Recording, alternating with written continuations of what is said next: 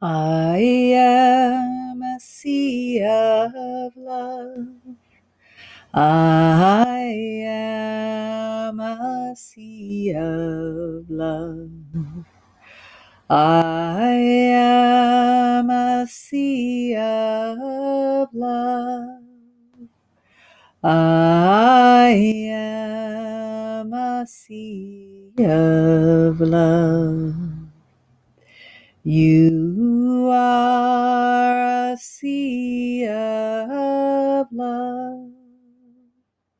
You are a sea of love. We are a sea of love. We are a sea of love.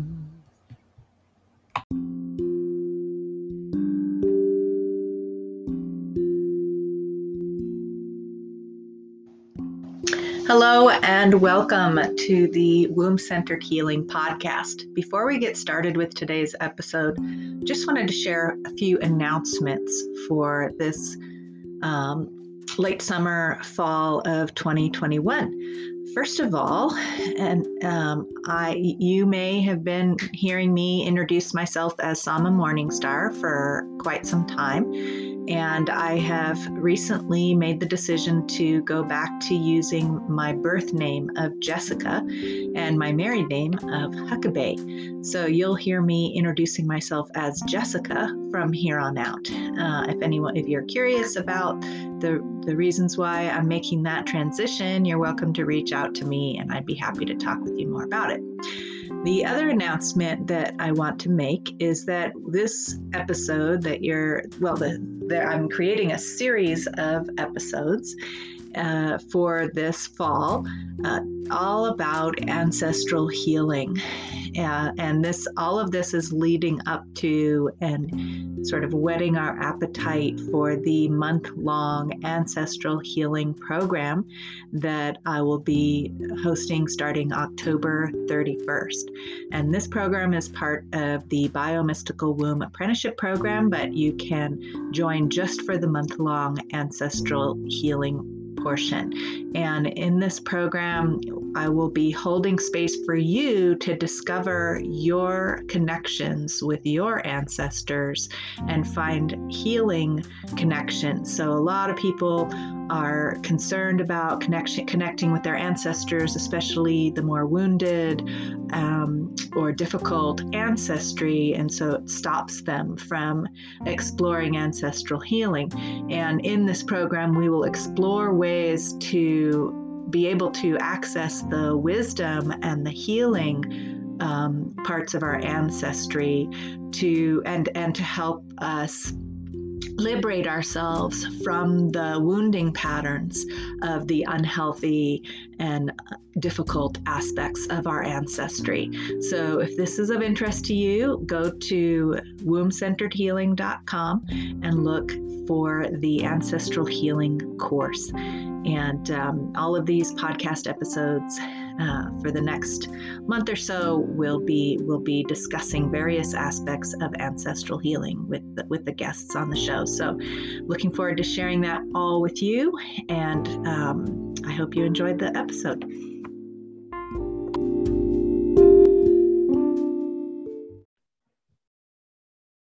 Hello and welcome to the Womb Centered Healing Podcast. I'm Jessica Huckabee and I have Asha here with me. Thank you so much for joining us, Asha. We were having a conversation on social media about ancestral healing and about amplifying the voices of women of color, people of color, around this topic specifically. There's quite a number of things to talk about around that. So I'm super glad that you were willing to come on here and discuss that with us today, with me and with, the listeners, bringing these topics to the forefront of our awareness. So thank you so much. And I'd love for you to introduce yourself a little bit more and share some of your feelings about these topics. Sure. Thanks for having me. Yeah, you're welcome. Yeah, I really appreciate this time in our planet where more people of different backgrounds get to be a part of the of important conversations, especially around healing and spirituality. So I appreciate that since you have a platform, and amplifying our voices is it's the way to make all the voices heard. So thank you. So I am of Indian descent, and I grew up in Latin America in Venezuela. And I came to the US to study molecular biology, if you can believe that. And then through the years, just really started connecting more and more to that old wise part within. And even while I was working in the biotech industry, consulting, sales, business development, I became a minister. I worked to become a priestess, learning karma healing, feng shui practitioner, like all these things, just to really, and I didn't even see it as I was doing this for a job. I was really just using this knowledge and this wisdom as a way for me to heal and kind of bring that home, right? I have a very my oldest daughter who just went to college. Oh my God, is you could have a whole nother podcast just about that. That's true. Was such a spirited kid in ways that brought me to my knees, quite frankly, and really called me in to do that deep healing, right? And so because of her, I came into human design, which is like one of the things that I teach on. And the topic that you and I were talking about has started surfacing in the past 3 or 4 years, because I developed this school called the Modern Priestess School.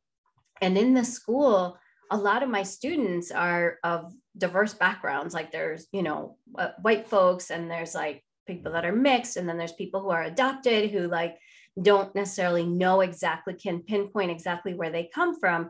And so part of the work really became of fostering a ceremonial space for people to connect to their whole, healed, benevolent ancestors and to their lineage, right?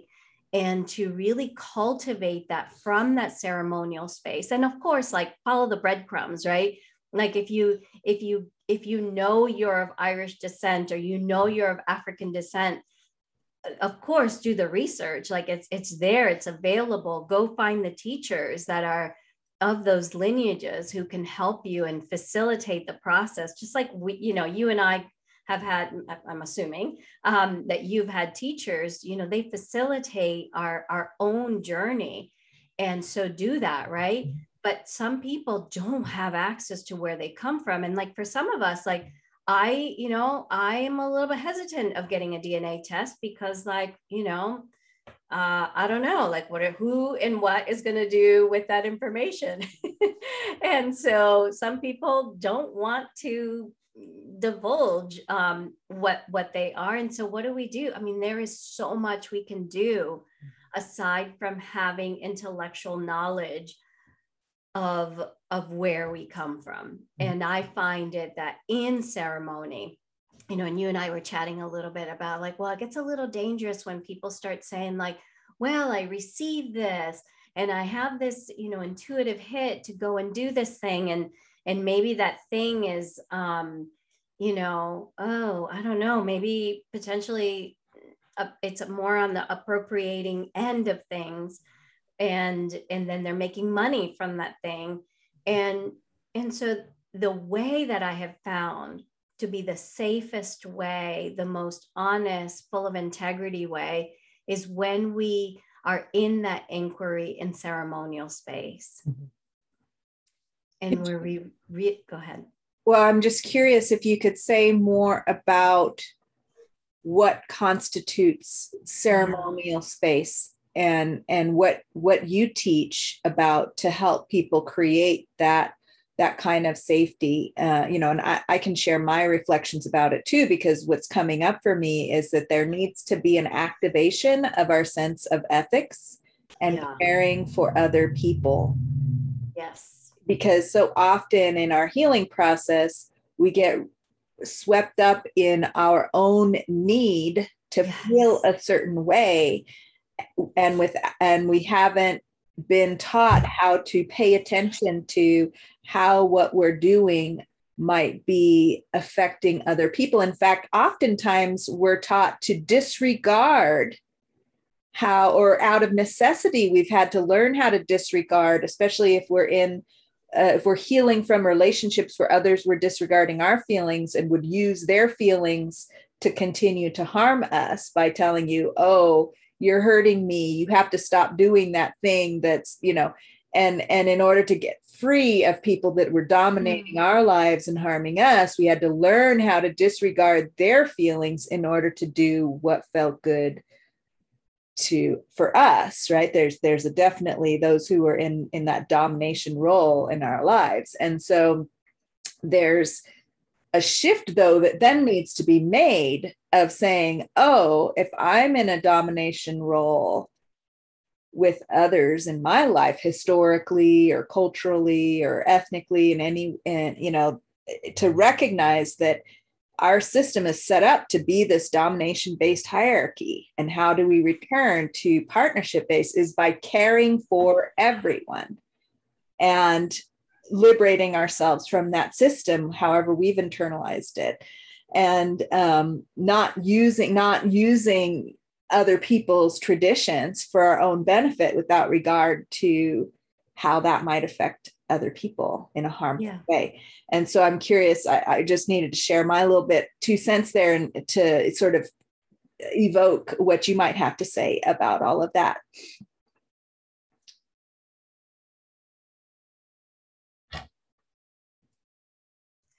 So a few things come to mind. Okay.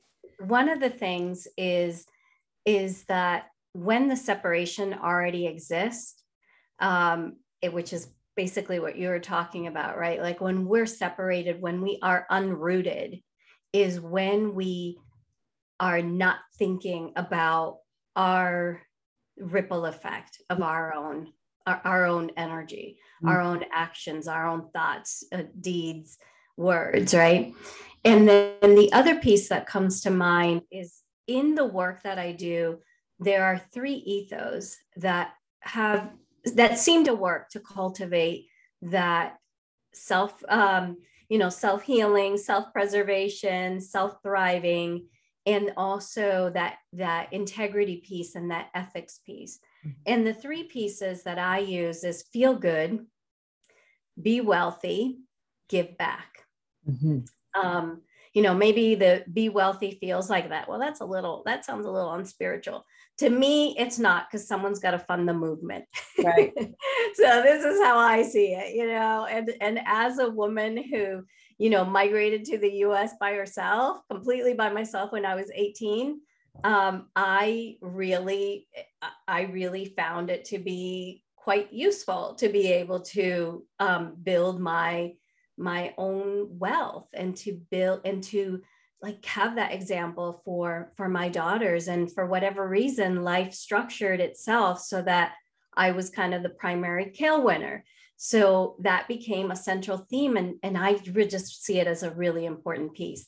And that feel good piece is, I think, a lot of what you and I are talking about in that journey of healing, right?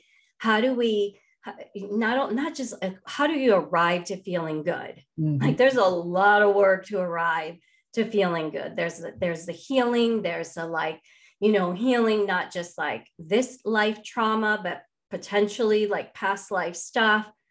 There is like cultivating boundaries, boundaries, and the level of what is me, what is you, how are we in relationship to one another?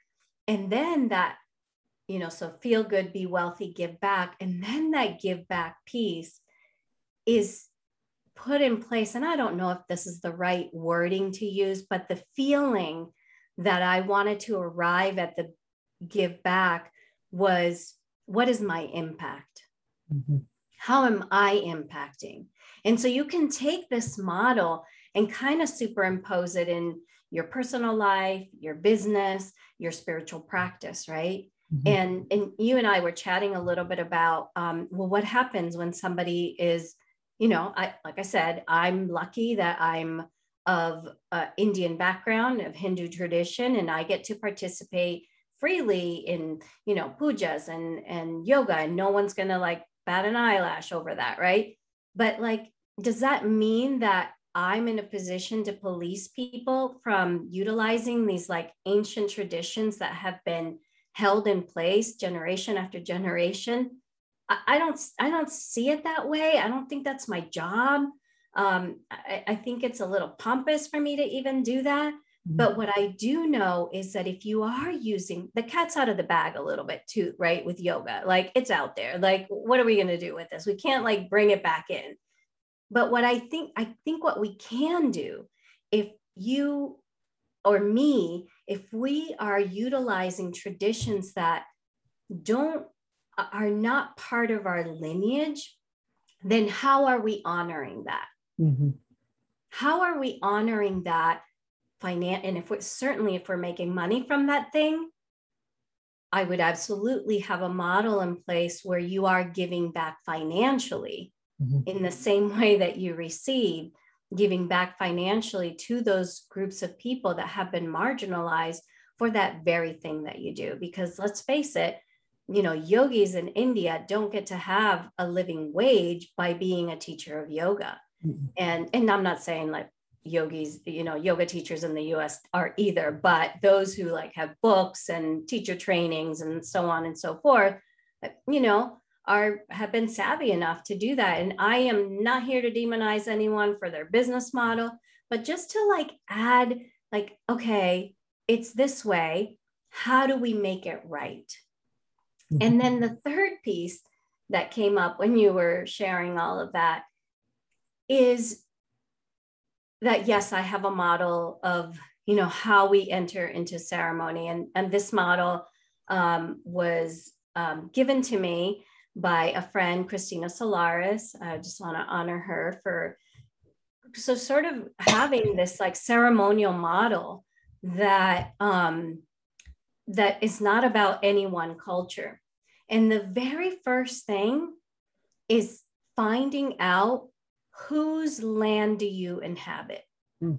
And that right there, the very ground upon which we sit in, before we get etherical, before we go into meditation, into ancestral healing, womb healing, you name it, honor the ground you are living on. Mm-hmm. And who are the rightful indigenous stewards of those lands.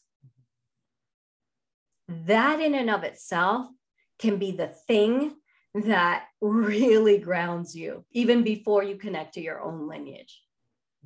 Because then you start like really connecting to the ground, really connecting to the roots of where you get to live. Like, never mind your ancestry, never mind your DNA, never mind all that beautiful lineage that you're a part of. And maybe some of it is not so pretty and not so beautiful. Mm-hmm. But honoring the very ground is like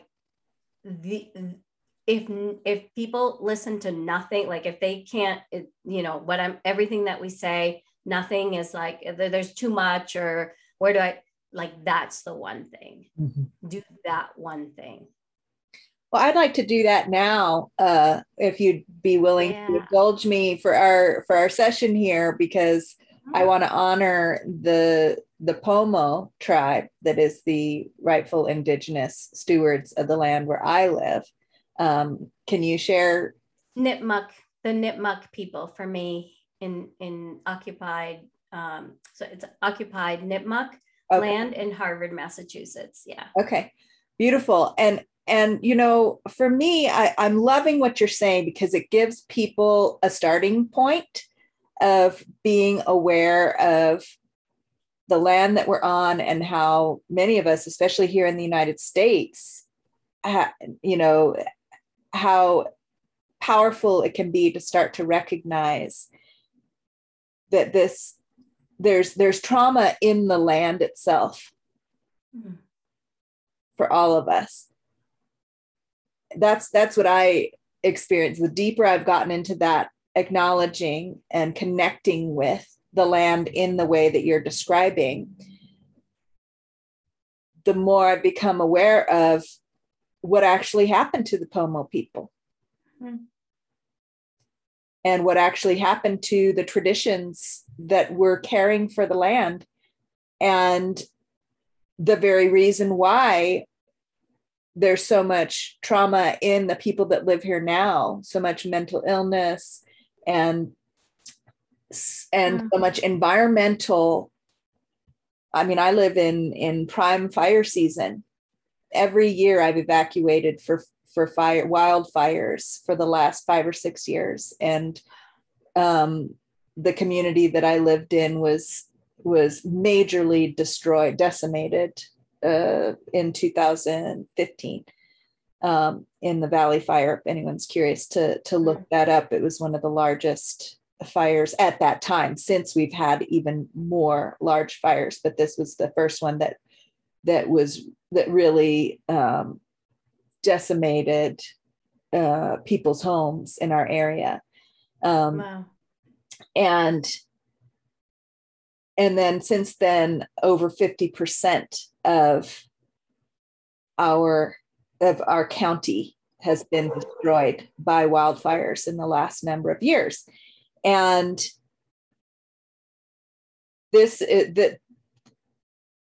my awareness of the traditions of the indigenous people, the indigenous stewards of this land, and how those were decimated, and how that is that reality is part and parcel of why we're suffering so much from wildfires. Yeah, I mean, that's a really important point for anyone to consider, right? Like, take a look at what is happening in your land. And I'm definitely an eternal optimist, and the beauty and the blessings that I have seen from cultivating that relationship with the spirits of the indigenous stewards has been one of how supportive they are when we ask. It's not just acknowledgement, because acknowledgement kind of perpetuates that piece that you're saying of the separation, the entitlement that we feel. Acknowledging is just like, well, I'm just acknowledging that, you existed here. But permissions is a whole other level of humility, of saying, like, I am going to wait until I hear you. I am going to wait until you actually open the door. And I do this program called Sacred Commerce, and part of it sounds funny to have something named Sacred Commerce and then like ask people to be in ceremony, but that's what we do. Mm-hmm. And part of what I had people do was opening ceremonial space to ask permissions of the land and ask permissions of the indigenous stewards to even begin a ceremonial relationship with their business. And one woman said, well, what happens if they say no? And I'm like, okay, well, that's a really good question. And if they say no, there's probably something else they want. Like you're not bringing all the things to the table, right? There's wow. Usually a no means like, there's more here.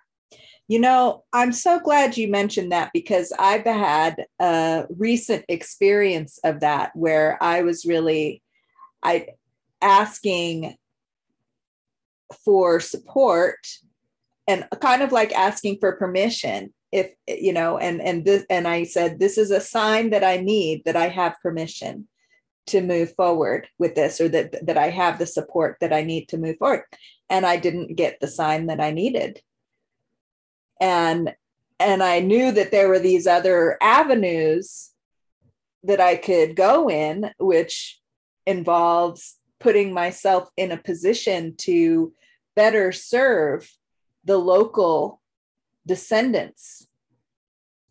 It's like any relationship, right? Like you and I were talking earlier about, this is our first time chatting, and you made it very clear that, you know, if there are things that I need, that our relationship is more important than the end product, right? You asked me that, you opened that up in that way. Mm-hmm. Well, that is the same in any relationship, including the relationship with the indigenous stewards, the spirits of the land, and even our ancestors.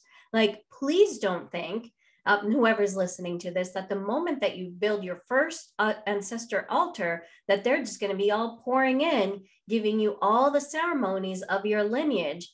And then you're just going to be, you know, anointed as the ceremonial keeper of the lineage. It just doesn't work that way, because it's like any relationship. Mm-hmm. In order for them to show up, they need to know you're showing up and how you're showing up. Are you showing up with respect? And listen, like if you have a grandparent, you know what I'm talking about. Like they asked for you to show up in a very specific way, and they want to give their blessings in a very specific way. And if you don't show up in that way, there's like, you know, a little bit of an eye roll or an eyebrow raise or something, or your mother's getting talked to about what's happening here, right? And it's the same thing. There is a level of reverence that they are asking us to show up to. And most of us, myself included, are clueless to what it actually means to show up in reverence. And our ability, our own unique ability to get schooled, is what will allow us to actually be recipients of incredible wisdom. Mm-hmm. Like it's okay. Like if you've been at it for 10 years, 20 years, 30 years, it doesn't matter. But your willingness to show up as a student and always like, oh my God, I was not aware of that. Thank you. I'm sorry. And, you know, and anytime like you hear even indigenous elders say this in ceremony, I find this fascinating. Like people who like, this is what they breathe, eat, do every day. They still say, and I'm sorry for anything that I do in ceremony that, you know, it's not to your liking.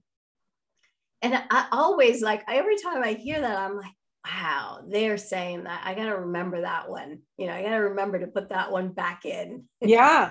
Well, and I've definitely had the experience of feeling like I was called to do something.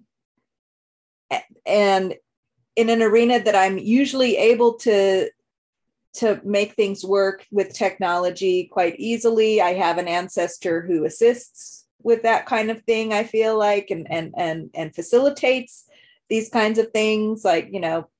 And so I had this feeling like I was going to do this thing. And there was an aspect of it that I wasn't aware of that was going to be harmful to somebody. And all of these, it's like all my ancestors were throwing all these wrenches in, and they were not letting the one who usually helps me with the tech, they were not letting him, you know, facilitate. And he wasn't even going to try. Right. Because all the grandmothers are like, you know, the grandmothers right. Like, mm-hmm. Yeah. And it took me, and they just kept saying, until I was able to see what it was. And they basically just stopped. And so I feel like my ancestors have my back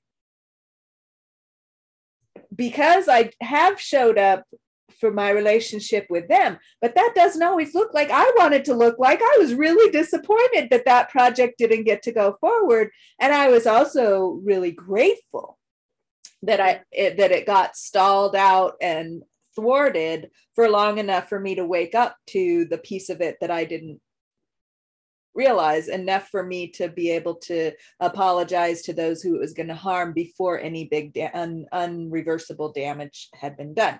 Granted, that might, you know, there was some damage that was done that I might not be able to patch up in a particular relationship, but it didn't completely wipe the relationship off the planet, right? It just It just backed it up as to how intimate it could be.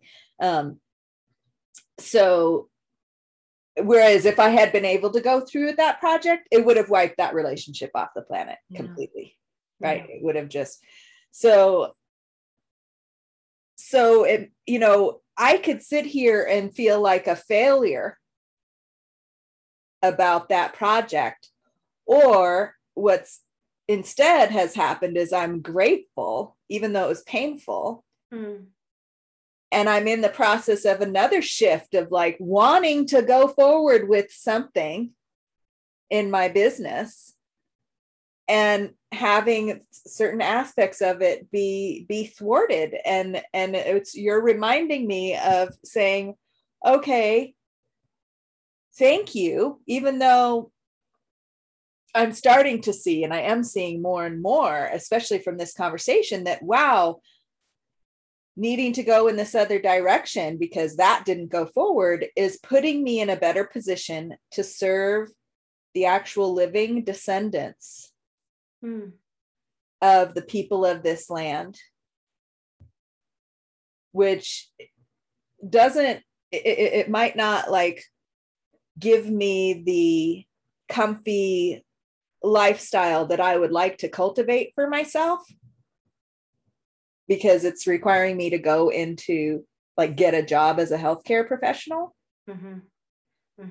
instead of relying on my online business and being able to serve this beautiful international community, right? But instead, I'm going to be training in an avenue of healthcare that I'm passionate about, but then, you know, having to have a job instead of being an entrepreneur is like, oh, I'm not looking forward to that. But as I'm talking to you, I'm realizing this is perhaps what my ancestors are calling me to do, because the whatever I don't like about having to have a job pales in comparison to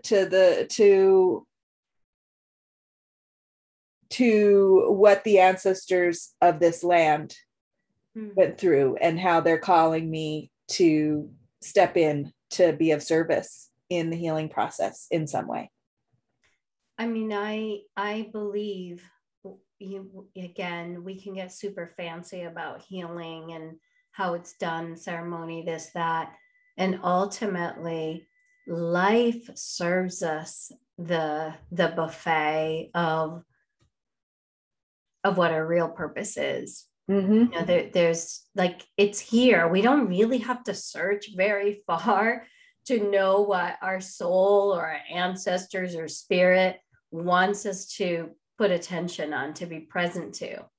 And that coherence of when we are present to what is actually alive, that is ultimately the only purpose. Like, I mean, I obviously, like, I love to be able to be in dialogue about people's purpose and like what it looks like and the flavor of it and how you do it. And like, how can you like, you know, cultivate something that allows you to build generational wealth and also gives you back. And like I was saying to you, like, and fund the movement, right? Like someone's got to fund the movement, all those things. But ultimately the purpose is like, can you be coherent with your now? Because we don't know what blessings open up when we're actually coherent with the now. And we can demonize a certain idea of what life looks like because we don't want it, because we have this other ideal. And, you know, and I know like many people are into, you know, manifestation and I mean, I do those practices. And also at the same time, I have to remember that I'm a limited human and not every neuron in my brain is, you know, is firing off. So in that humility, can I know that the universe really does have my back when I show up to be in coherence? Right. And in some of these things that we're talking about, you know, like why we started the conversation, ultimately it's about coherence. Ultimately it's about coherence. It's like when one of my, you know, white students is doing a practice that, you know, she's making money from the thing and it's not of her lineage. Ultimately, if she can just look at herself in the mirror and know that within her are those ancient practices that live within her. Like, life doesn't lie. It just doesn't lie. Right. I mean, I grew up let me tell you something. I grew up in Latin America. I had very small connection to my Indian background. There's not a whole lot of Indian people in Venezuela. I think we knew one other family, and they lived like, 10 hours away from us. And even though I see myself as culturally Latina, that's my culture. How can I ignore this face? And like, how do I ignore my name? Asha Ramakrishna? Are you kidding me? Like, that's your birth name, huh? Yeah. And so who I am doesn't lie. Right. And yes, I know that many people maybe look at it like, well, you're lucky, you're Indian, and there's a whole lineage, but so is everyone else. There is a lineage in your bones. There is a lineage in your bones. I'm so glad you say that, because there's aspects, like I know I learned, so my the dad that raised me is not my biological dad. Okay. He's my adopted dad. And I learned in my 20s who my biological dad was, and I met him, and turns out he was telling me about our lineage, and turns out I'm 7th generation Choctaw. And I didn't know that, but in my exploration of therapeutic vocalization, I had a voice teacher at a certain point who had us get in touch with our voice. And I don't know that she asked for us to get in touch with ancestral voice, but I had a very strong experience in my early explorations of therapeutic vocalization of very sort of Native American vocalizations just coming through me without me trying to do it that way. That's just what came through. And it was this like reunion. I could feel the grandmothers there. And I didn't know that I had that connection to that, an actual blood lineage connection to that lineage until years later. And yet I don't have any official tribal affiliations. That my biological father is not on my birth certificate. It would be quite a challenge to regain that information. It's not a challenge that is not something that I've pursued. And yet that is there in my bones. So now, to this day, a big part of my healing practice that I also share with others is this healing vocalization. Now, I don't claim to be singing any particular Native American songs, but it definitely has that flavor when I get into my flow of therapeutic vocalization. And so that's a kind of a tricky position for me to be in. And if something like that unfolded for me, so I think a lot about this because I have 2 daughters who are white passing. Mm-hmm. I mean, like blue eyes, blondish hair, like if you can believe that. Wow. And and I want them, of course, like I invite them to connect to these rich heritages that mm-hmm. I am lucky enough to be a part of. And of course, and what I also ask them to do is to stay present to the fact that the way they look gives them a level of visibility and privilege. Mm-hmm. That doesn't mean that they disown the parts that look more like me. Right. It just means that they get to position themselves in a way that they understand mm-hmm. that they have access to something beyond what I had access to, Yeah. or what even our family in India has access to. And it's not just about the way they look. I mean, that's like central, of course, but it's also about the level of education, right, that we have access to. Is that both of their parents are college, graduates. It's that we live in the country that we live in, that they have access to being able to go to college, like, all these things that are part of the platform that they get to sit on. And so if one of them said something like what you said, the first thing would be is go look for the teacher. Go sit with the elder. Go sit with the elder.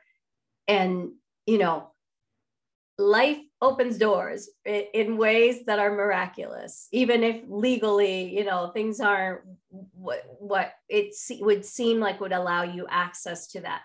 But if we go and sit with the elders, then that thing that you heard, that thing that you've been practicing may actually get fine-tuned and may actually get like more precise, because, it's like we're hearing a language that we don't know, right? Even me with Sanskrit, right? It's a language that I didn't grow up with. I mean, yes, it's in my bones, it's all that, but it's not something I grew up with. My first language is Spanish. So for me, it's like, it's still a translation for me. And so what refines it if I sit with the teachers who really know it? Yeah, unfortunately, the teachers of that lineage are very difficult to find. I mean, most of the Shaktas converted to Christianity to save their lives. Wow. Yeah. And where is that tribe from? They were on the Trail of Tears. So they were marched from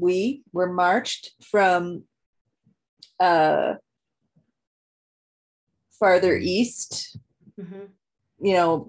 to Oklahoma, Arizona, that, I think more like Oklahoma area on the Trail of Tears. Wow. Yeah. And then, and now my biological father, he may have passed away. I didn't stay in touch with him, but what his job was, is he was an ethnomusicologist, and he was archiving records of the Shaktas. You got to go find his research. Well, they were singing Christian hymns. Oh. They're singing Christian hymns. Yeah, because they had to, just like my people in Venezuela. Right. Yeah. So the sounds that are coming through me, there's no there's no elders that still have that, as far as I know. Yeah. The nuance, right? I mean, that's part of all this. The conversations that we're having is that there is so much nuance. But what I have, there is. It's tons of nuance, and but there is hope in that story for me, because recently someone made me aware that there's a California, when I'm in California.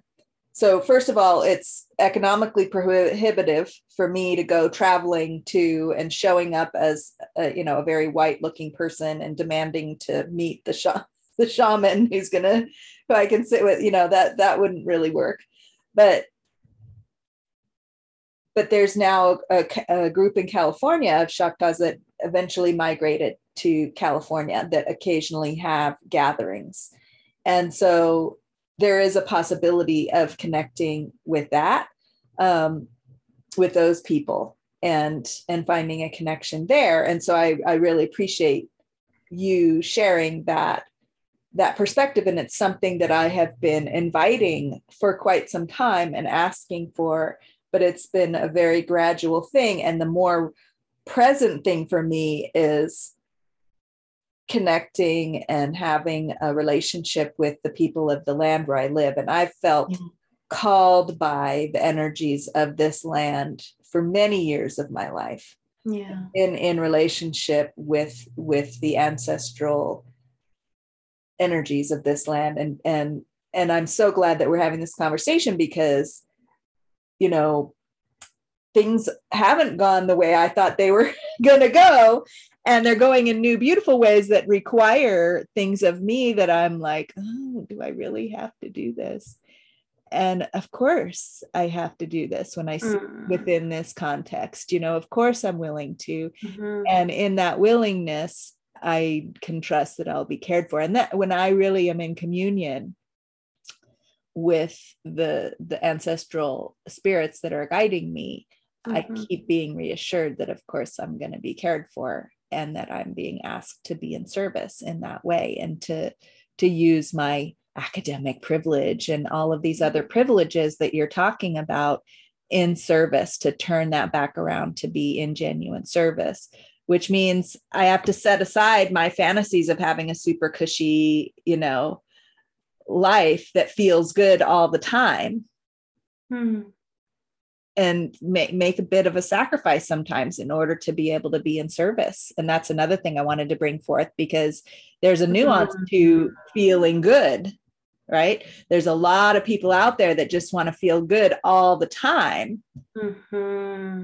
And yet that can very much turn into spiritual bypassing and, this mandate to just be positive and paint a smile on everything and get your life set up so that you are in the cushiest position possible and always feeling good, is sort of, I feel like, neglecting some work that needs to be done to bring everyone into a position that we can all feel good all the time. Because, at a certain degree, at a certain level, when especially for white folks, if we're just, using our privilege to make sure that we feel good all the time without giving back to the communities that don't have access to a lot of that.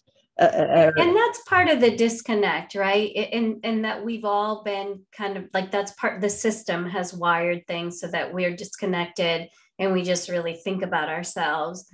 And even when we make that connection, not to sound like a broken record, but even when we make that connection back to the Indigenous stewards, not only is it about, the permissions and the blessings and how they have our back and all of that, it's also that we're acknowledging that there's a framework and a network of energy that is about community, right? Like these communities were not about just in it for the individual. It was about the whole community. Yeah.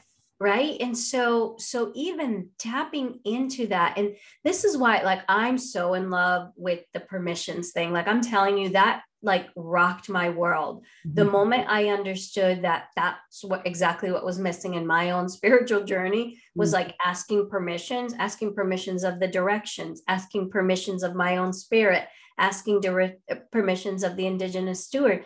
I was tapping into something that was beyond just me, this little one point of organism. Like that is just like that, the fallacy that is what is going to allow us to thrive is exactly what's making us feel so separate. And it's exactly what's making us feel disconnected and like not in tune with the impact that we have on each other. And so, how do we build that back up? Like we build that back up to acknowledging like, oh my gosh, this ground that I get to live on, that like I own, like, okay, BS on that, right? I don't own this.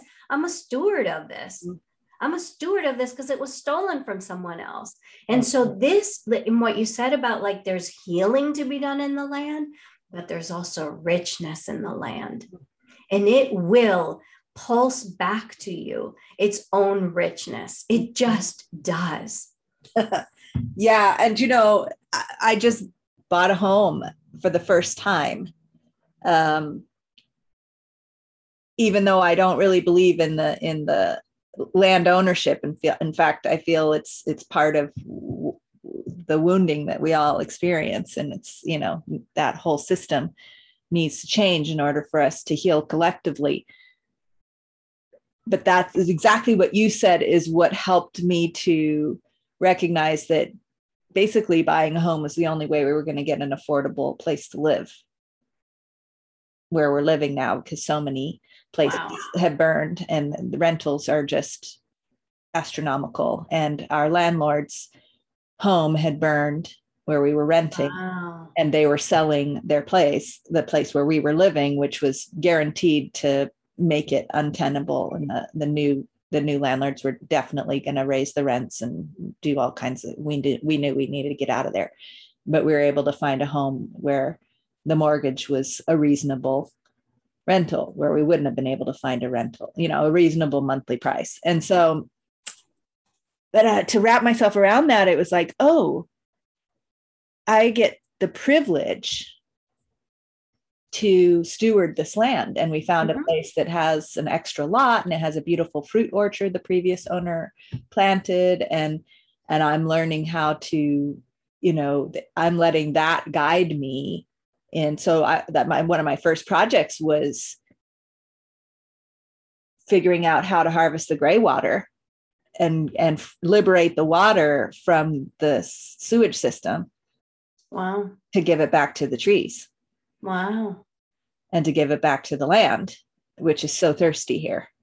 And so letting the water flow away from this land after we use it just didn't make any sense to me. So I got my drill and I own this garage now. So I'm going to drill a hole in it and I'm going to make the laundry water go out into a tank. And I got tanks and I got and that was the guidance, that is like liberate the water from the system.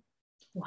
So that the water that I'm using for my laundry, for my dishwashing and all of that is going back to the land right here instead of off to some plant and who knows where. And so it's simple things, practical things like that can start the process of like, okay, now what? And I love what you're saying about permissions. And it's just reframing a lot of things because, you know, and a practice for me is when things don't go the way that I plan. Now I'm saying, did I ask for permission first of all? Yeah. Yeah. Right? And sometimes it's like, there's just something that we just got to tweak. You know, there's just like a little tweak. Right. It's like, oh, it's a different offering or it's something. And we don't know until we ask. Right. But people are afraid to ask permission of anyone. Because they might either know, right? Yes. And so what do? We bypass the asking. Yes. Because we're like, well, it's not that I'm entitled, but we kind of are. Yeah. You know, but I'm just like afraid of the no. Yeah. And like, what's really underneath that, right? So even though the perception that this persona that we're putting out is the entitlement, what's really underneath that is the deep pain of what it feels like to be abandoned, to have someone not actually meet you where you're asking to be met. And that we just haven't been taught how to be okay with, like, when someone says no and they're really saying like, I need you to show up a little differently. Yeah. Like, can you do that for this relationship? Is there something in you that you can shift? Is there that pain that you're feeling? Is there a way for you to go deeper in that? And you see how the thread of the conversation we're having has so much to do with this appropriation topic that you wanted to uncover, because we can say they're entitled and we can say all these things, but ultimately it's about a deep pain of disconnection. Yeah. ultimately that's what it is. Like people are just like, oh my God, I'm so hungry. Like, give me anything. Oh, transcendental meditation, cool. Oh, yoga, cool. Oh, Zen Buddhism, cool. Like, give me something to fill this void, because not only am I healing as an individual, I'm also like having to heal like all this stuff that happened in my lineage. And I don't have a clue how to do that. Yeah. But the truth is that we do. It lives in our bones. It lives in our bones. And it's just that beginning of sitting with that truth. And, do we have the courage to sit in stillness with that? That's the next piece. Right. And for me, like, in this process of, needing to wait for these healing practices that I've developed to get to a place where they're ready to be shared in a bigger way and ready to support me financially, right? There's a process that needs to happen that I'm needing to allow to take the time. So that means that, since my usual way of bringing in finances has stopped because of COVID, I need to find another way and not just rely on this underdeveloped thing that needs a different kind of attention, that needs that needs to be nurtured and not be demanded upon to nurture me yet, right? Or it's not ready, it's not ripe. And it's definitely nurturing me in a smaller way, but it's, and so being willing to be sort of redirected and guided is opening up all these opportunities. Like I had this big shift from feeling like a failure because I wasn't able to squeeze my livelihood out of this fetus of a creation that wasn't ready to do that yet, right? To, oh, wait a second, I can be in service to nurture that by going in this new direction. And there's all these other opportunities that are going to require some effort from me, that are going to, require me to go into arenas that are like a little scary for me. And parallel is like, so is it when each of us have been practicing someone else's spiritual practices, it really does require that level of courage that I hear from you. Like it takes a lot of courage to say, like, I mean, I could probably fake this thing and I could probably do it, but you have the wisdom to say, I'm wise enough to know that this needs a little more growing. Yeah. Well, I'm not willing to push it. I can, like, the guidance that I see is that it's mirroring my growth, and there's other pieces to my growth that need to fill this out, that require me going over here for a minute, For a minute. Exactly. Because that doesn't mean that this dream can't flourish. Exactly. And like, okay, you're being told no, like we all do. We get told no. And it's like, okay, let me go over here, learn a few things, shift my mind a little bit, shift my heart a little bit, shift my feet a little bit. And then, like in that time, I've grown, I've gathered new skills, and I'm now ready to do this thing. And we don't know, we can't always know exactly the seasons that are intended for each of us. We can sort of look at our aunts, our mothers, our grandmothers, or like people in our lives to sort of get markers of what seasons people go into. But ultimately, like each of us individually have our own relationship to our soul and to spirit. So, yeah. Well, listen, Asha, I really want to appreciate you. I feel like this kind of went into let's support Jessica in her transition session, but it also got to let you feature some of the wisdom that you're bringing. And I just really want to appreciate your wisdom around all of that, and for sharing it with me. It really touched me in a lot of wonderful ways. And I feel very grateful for you for bringing your wisdom in such a supportive way, not only for me personally, but for the community that this podcast will reach, who might also relate to some of the things we've been sharing about and be able to benefit from the wisdom that you've shared. So, and I know that you've been talking about these training programs, and could you share a little bit about what's your next training program in case somebody wanted to check it out, or how can people get in touch with you about that? Yeah, first, you are worthy. Oh, thank you. Well, sometimes like these podcast episodes do turn into sort of like a demonstration healing session. Yeah, I mean, who can't relate to what you're going through? Right. I mean, I don't know. If they can't, then like, we need them on the podcast. Right. So you are worthy. Thank you. So yes, we are going to be opening up registration for Sacred Commerce in November. And before that, we're going to be doing a Dharma challenge, which is where we kind of like dive into our Dharmic archetype, meaning our soul archetype that wants to like kind of come out now, So yeah, and there's the way that people can kind of begin to access that information before it opens up is a link is Asha. So my website, ashaisnow.com and /Dharma, DHARMA, ashaisnow.com /Dharma.